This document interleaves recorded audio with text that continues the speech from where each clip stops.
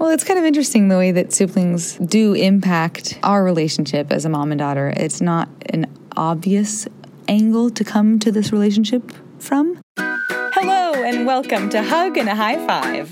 It's a mom and daughter podcast journal. I'm Ingrid, I'm the daughter. And I'm Vicky, I'm the mom. I'm trying to figure out how to be an adult. I'm trying to figure out how to parent an adult and live as an adult who is more than a parent. I live in New York City. And I live in Los Angeles. And this is Hug and a High Five. Hello, Mom. Hello, Ingrid. I've been singing everything this week, and Audrey has made quite a bit of fun of me when I've called her.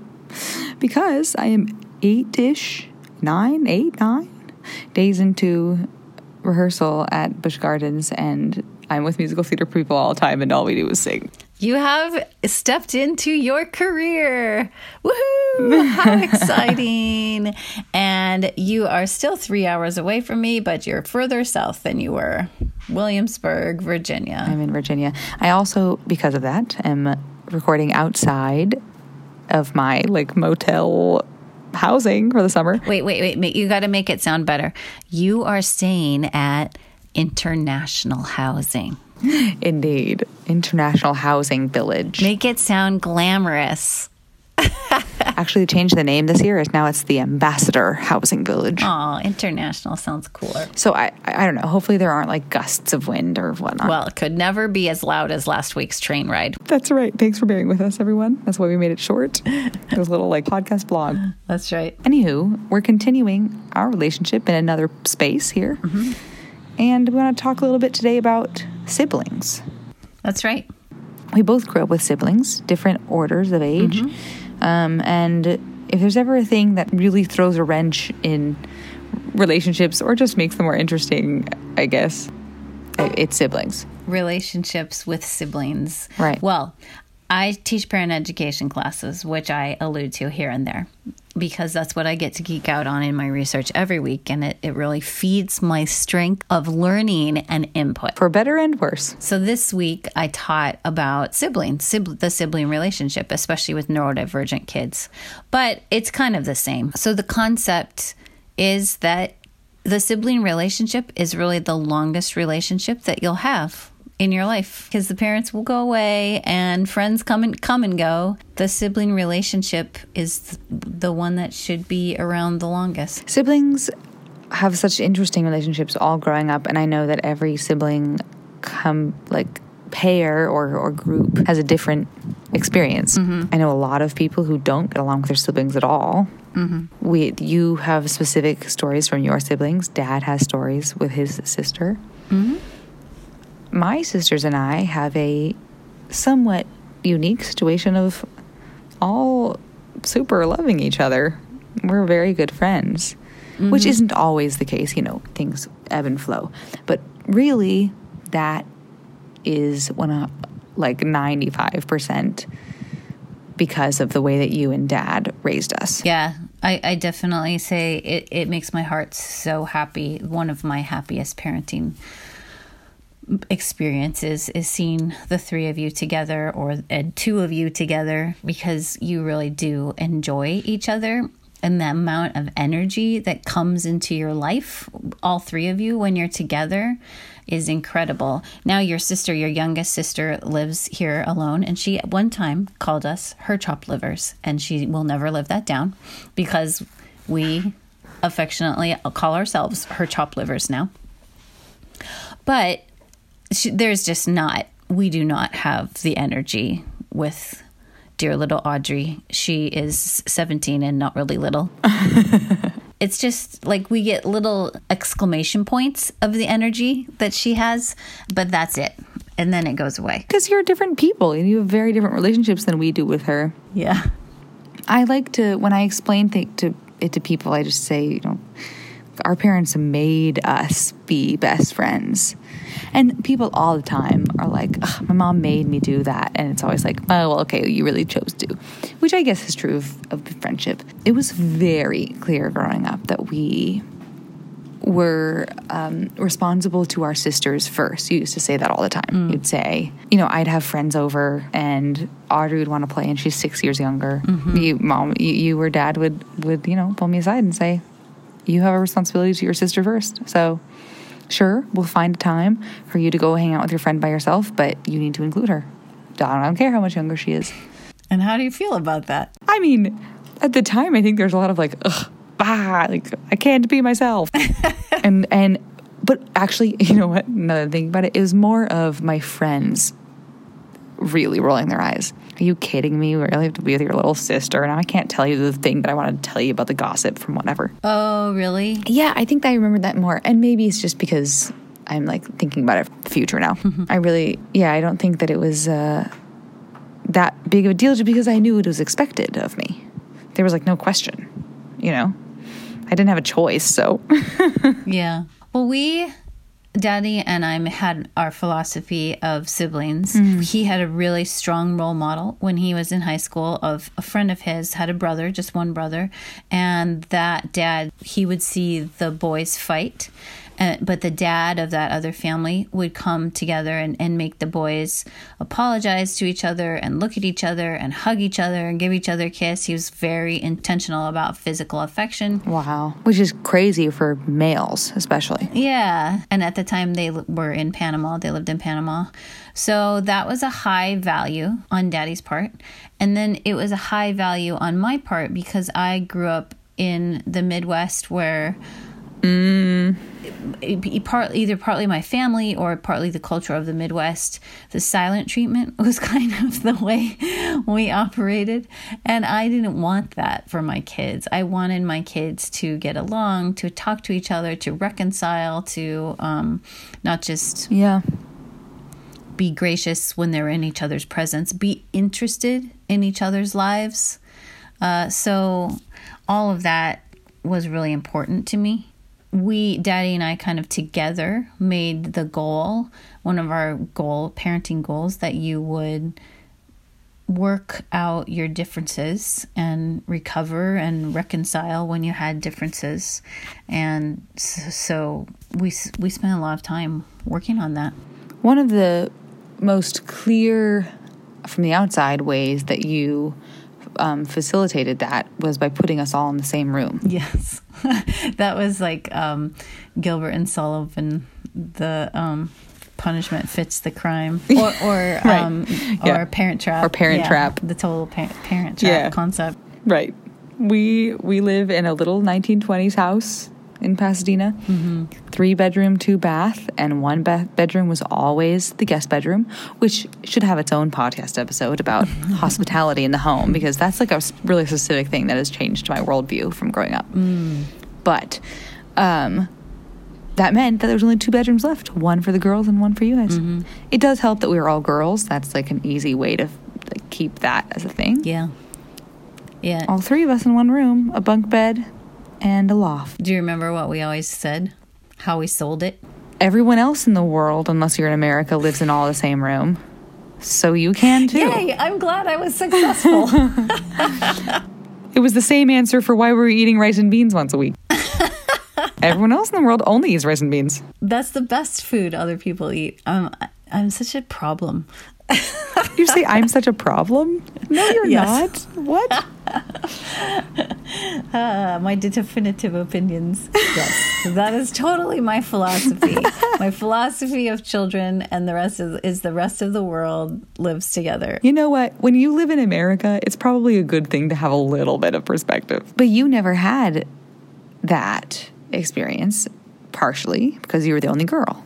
Well, yeah, I had an older brother and a younger brother, so one of 3, but we always had our own rooms. My brothers shared a room for a little bit in one of my houses, but then my mom and dad finished the basement, and then my older brother moved down to the basement. So I had a lot of autonomy, and being the only girl, I played by myself.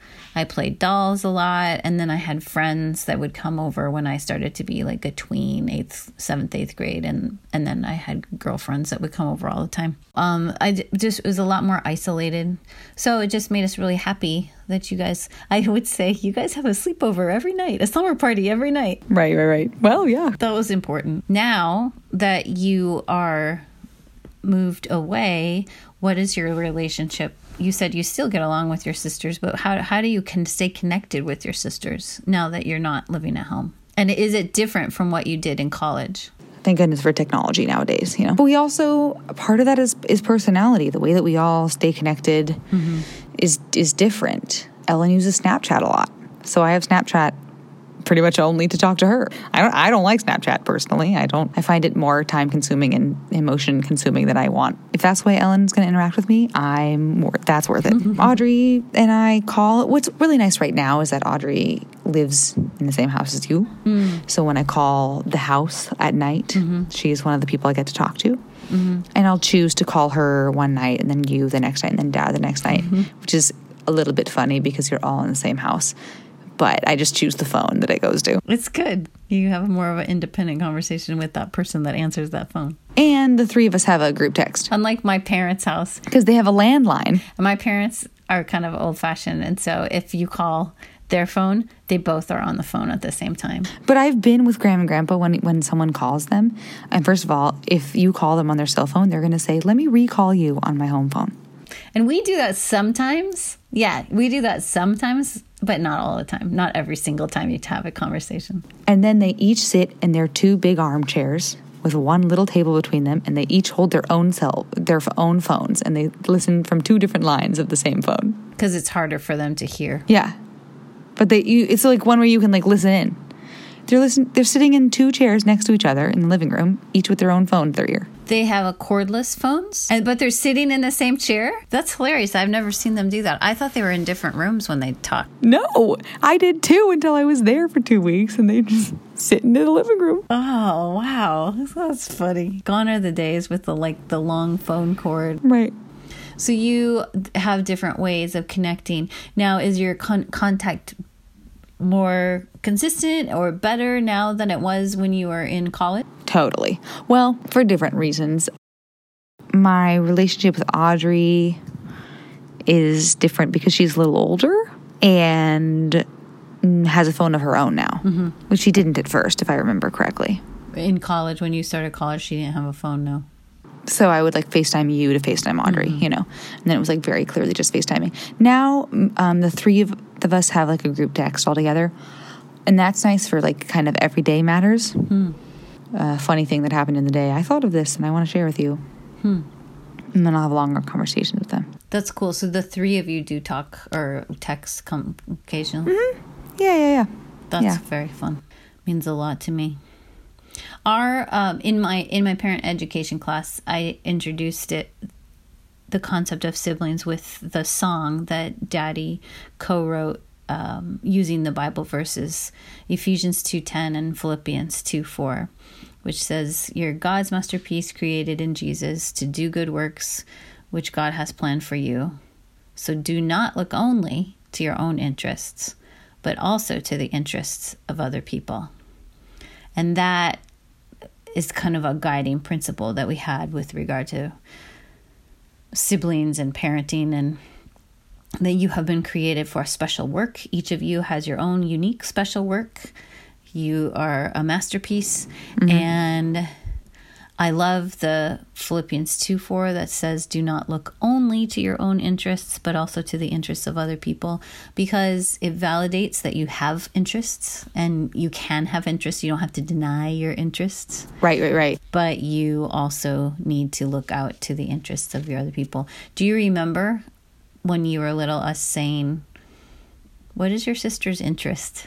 Oh, totally. Yeah.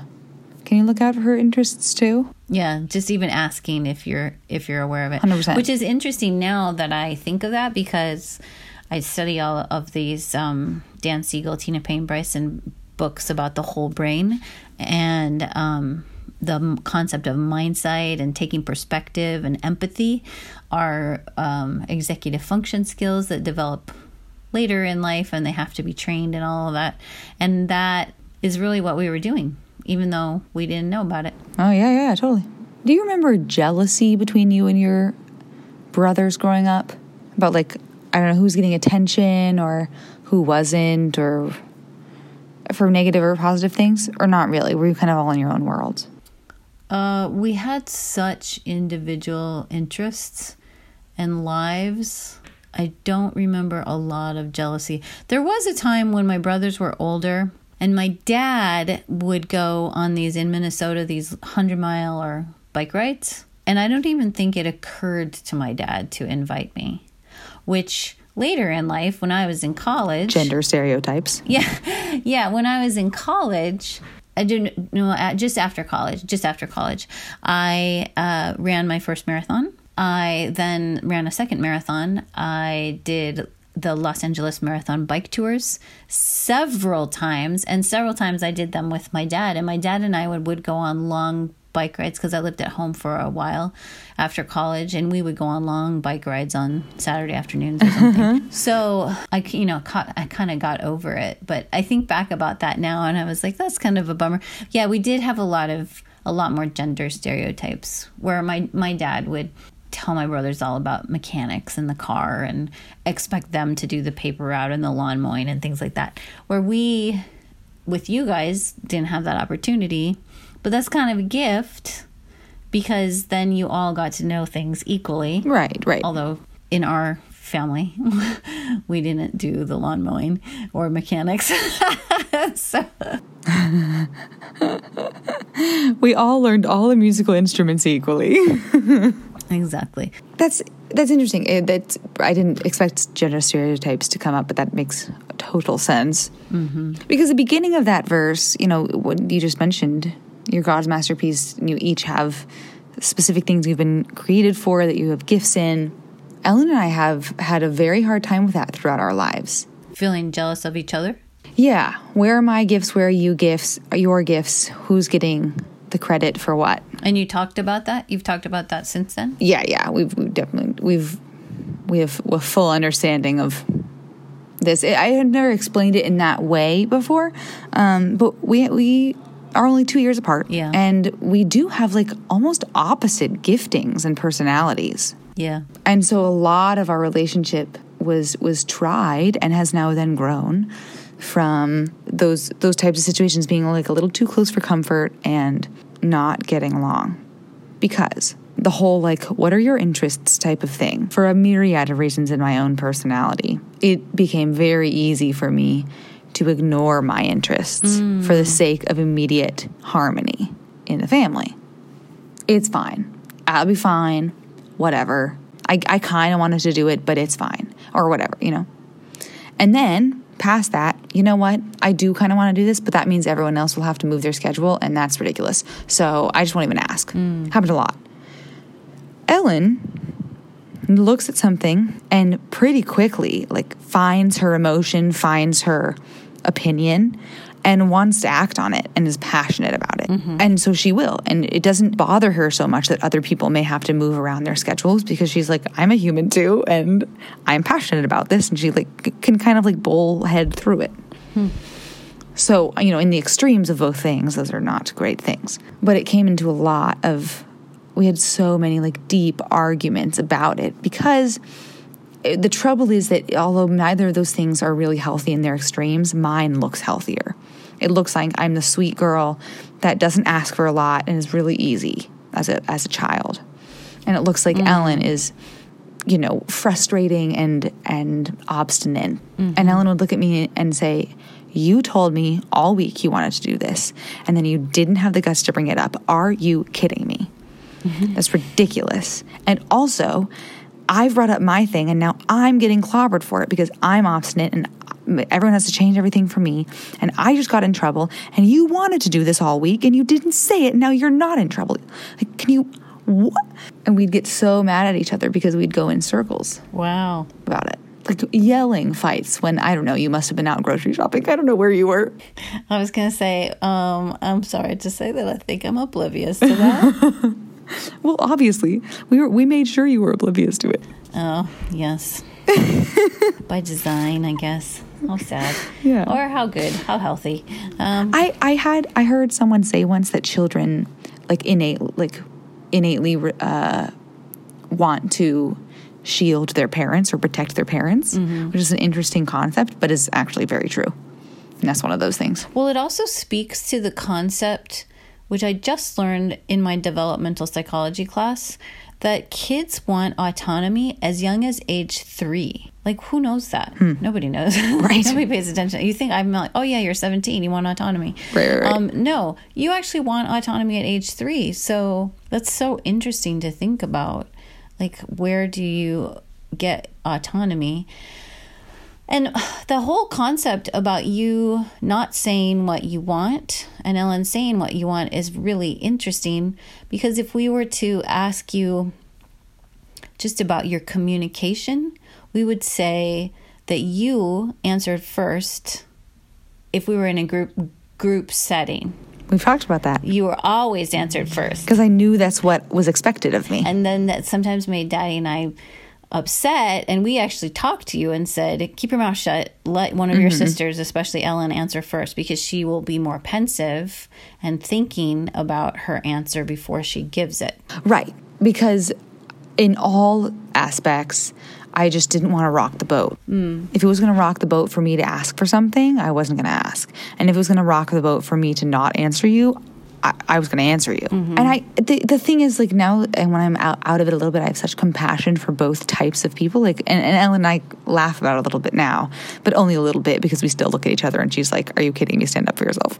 And I'm like, chill, it's fine. So my relationship with Ellen informed a lot of the way that I thought about you as my mom, and in like a funny kind of triangle because of that. Because it made me from a young age sort of aware of, not, I guess, like full manipulation, but the way that interactions change the outcomes of situations, and like knowing from a young age that I could easily be a doormat and kind of being okay with it, but also knowing that that was a thing because of Ellen's opposite personality and that kind of foil for me. And then this Christmas when I came home and I was like, hey, I want to go visit my friend and do these 3 things. And then you guys had to change your plans for the day and you were all gracious about it and just working it out. And I sat in the other room sincerely stressed out because I was making everyone else change their plans, and I felt like I was being such a nuisance. And I had to like constantly remind myself that I'm worth that. I'm home for 3 days. It's okay to ask for something. It was so hard, which I don't think it would have been hard for Ellen. No. It's so interesting because it really speaks to your strengths. And then that's like, is that nature or emergence? Like, did you cultivate that? So harmony became your strength? Right. And Ellen, one of her strengths is activator. So right. Was that cultivated? How does that work? I don't understand how it works, but I'm glad that you are learning how to speak up for yourself. And it works the other way, because Ellen will call me and, like be like all in a tizzy, and I get to talk it through with her and help her prioritize what to ask for, Say, actually, that would probably be okay to let go. Which, again, just speaks to the fact that you guys made us sit down all the time, no matter how many fights we had, and say, you're responsible to your sisters first. Yeah, we'll work this out here, because you're going to have to keep talking to each other. What was that like for you? Because a lot of times when people say to their children, say, I'm sorry, and they're like, I'm sorry, and it's totally fake. And then in the parent education now, I would not recommend, don't force a sorry out of a child because it's insincere. Right. But there's something to recovering, and one of the philosophies that we speak about at my parent education program is healthy families aren't perfect families, because perfect families don't exist, but healthy families recover well. I would say there's something to maybe not saying I'm sorry in the moment because it's insincere, but coming around to it and coming around to a point of reconciliation and coming around to recovery. A lot of that was modeled in you and Dad in asking for forgiveness. And a lot of that, maybe you didn't have all of the like research wording that you've just read about, but you definitely had in yourself the awareness and sort of strong conviction that saying sorry flippantly wasn't enough. Because I remember telling my friends, probably a little bit too self-righteously growing up, that there's a difference between sorry and I forgive you. Will you forgive me? Yeah. Well, yes. Will you forgive me? Yeah, I was pretty strong about that. Because I do remember you were pretty clear about asking it in a question. You're not throwing a sorry out. You're asking a question with the open hand. Will you forgive me? And waiting for a response. Well, that is a huge difference because you're taking a lot more ownership of your own behavior then. And a lot more humility. Like, it really takes, like, waiting there. Yeah. And it's kind of in their hands. Yeah. And there were definitely times when I'd be like, no, I don't forgive you. I was like, all right, we're going to circle back in 5 minutes. Well, yeah. And try it again. Although I only learned that phrase circle back recently in the past year or so. You wouldn't have said circle back, but you would have said, okay, let's talk through that a little more. Or, like, it's okay to have those feelings, but don't let the sun go down in your anger. Like, take a little more time. Yeah. And then come back. You always made us come back.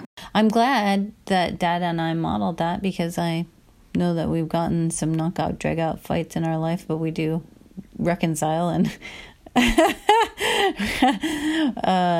we do reconcile and come back to it. So I'm glad we modeled that to you guys and that you guys learned that. Let me tell you. Yeah. Did you ever get in big fights like that with Audrey, or was she too much younger? She's a little bit too much younger. There were lots of fights between Ellen and Audrey that I got to watch, but not too many big ones that I can remember. Maybe it's something makes me feels that if I asked Audrey, she'd be like, yeah, this time. I'd be like, oh, I forgot. Well, she would remember it.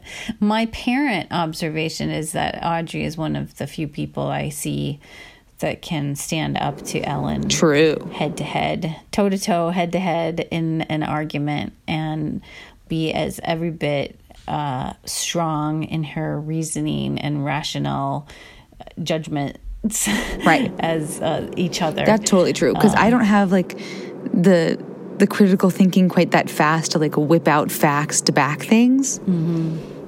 I just bow out, and Audrey's like, I got you. Let's do this.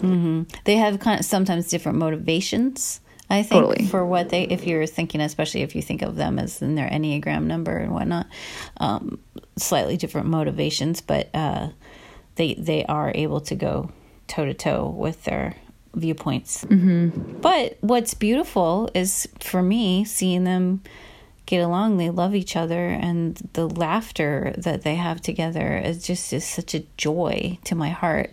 It's pretty unparalleled. It's so beautiful. So it's like so full and hearty, and it's so full and hearty that in a split second it becomes anger. Yeah. And I used to sit there, the three of us in our room, and look at them roughhousing and say, hey guys, in 5 minutes you're going to be pushing each other. And they'd be like, ha ha ha ha. Hey guys, in about 3 minutes you're about to get too crazy and someone's going to get hurt. You would say that? 4 minutes later. Yeah. Oh, yeah. And then they get hurt. I'd be like, see? That is the definition of harmony. From all my Strengths Finder, the harmony strengths person is the person that can anticipate a problem happening and say something. Literally all the time. When the three of us, what's funny is, from my memory, when the three of us were in the same, like, roughhousing all three of us, they would respect my request to, like, hold off, but they would keep roughhousing with each other, because it'd be like the three of us going crazy, and I'd be like, you guys, it's about to get too crazy. If you tickle me one more time, I'm literally just going to strike you, like, without needing to. And they'd be like, okay, sorry. Which is kind of cool. Like, they would, like, give me my space, and I wouldn't hurt them, but they might hurt each other. Is there ever times when you, like, needed to give each other your space, or you were so mad at each other you couldn't talk to each other for a while? Or Ellen and Audrey definitely gave each other the silent treatment. It wasn't vindictive like silent treatment. It wasn't like, I'm not talking to you. It was like, you're so fuming mad, I am not going to get in your way. Which is kind of how we feel when you're really mad too. I think it's like a daughter-mom thing. Mom's really mad, I'm just going to go to the other room and clean. And that's definitely true when the rest of us are mad too. Yeah. I don't typically get as mad anymore, and I wonder if it's because there's less people in the house. Dad reflected just the other day. He's like, can you imagine this house with 5 people in it all the time? Like 3 daughters bopping around and in high school. He's like, this house must have been so busy and crowded. And it's so funny because it's fairly quiet now, our house, because Audrey's personality is, she does her own thing in her room, and she's quiet. She just lives in her own little room. Yeah. I'm sure your factors of anger had a lot to do with not enough sleep and not enough food. Because you were schlepping 3 girls, living 4 lives at once. The 24/7-ness of parenting, yeah, is what can get it. But I've also just done a lot of personal work on returning to joy, the whole concept of returning to joy and recovering and letting go of things. And so, yay. I'm so glad people can grow even when they're old. Growing never stops. Growing never stops. Well, it's kind of interesting the way that siblings do impact our relationship as a mom and daughter. It's not an obvious angle to come to this relationship from. Mm-hmm. I definitely learned things tonight, talking through the way that Ellen and I interact, and obviously you nurtured us and then we reflected back on you, and it's definitely, a family is a cycle. We're all figuring it out. I'm glad we can figure it out together. I'm sure that'll continue to be the case. Well, have a good night, Ingrid, back there in Virginia. Thank you. Yay, I got my first day off after 8 days of 14-hour day rehearsals. All right. I'm very excited to just not speak for a while. Oh, good. Vocal rest. Well, that's a good thing. But I'm also really glad I got to talk to you tonight. And I am coming to see you soon. Yeah. Next week. Okay. I'll talk to you later. All right. Love you, Mom. Love you. Bye. Bye. Thank you for listening to Hug and a High Five. Yep. Thanks for listening. If you'd like to suggest a topic, ask us a question, or share your mom-daughter story, please email us at hugandahighfivepodcast@gmail.com. That's hugandahighfivepodcast@gmail.com. All words, hugandahighfivepodcast@gmail.com. Have a great week.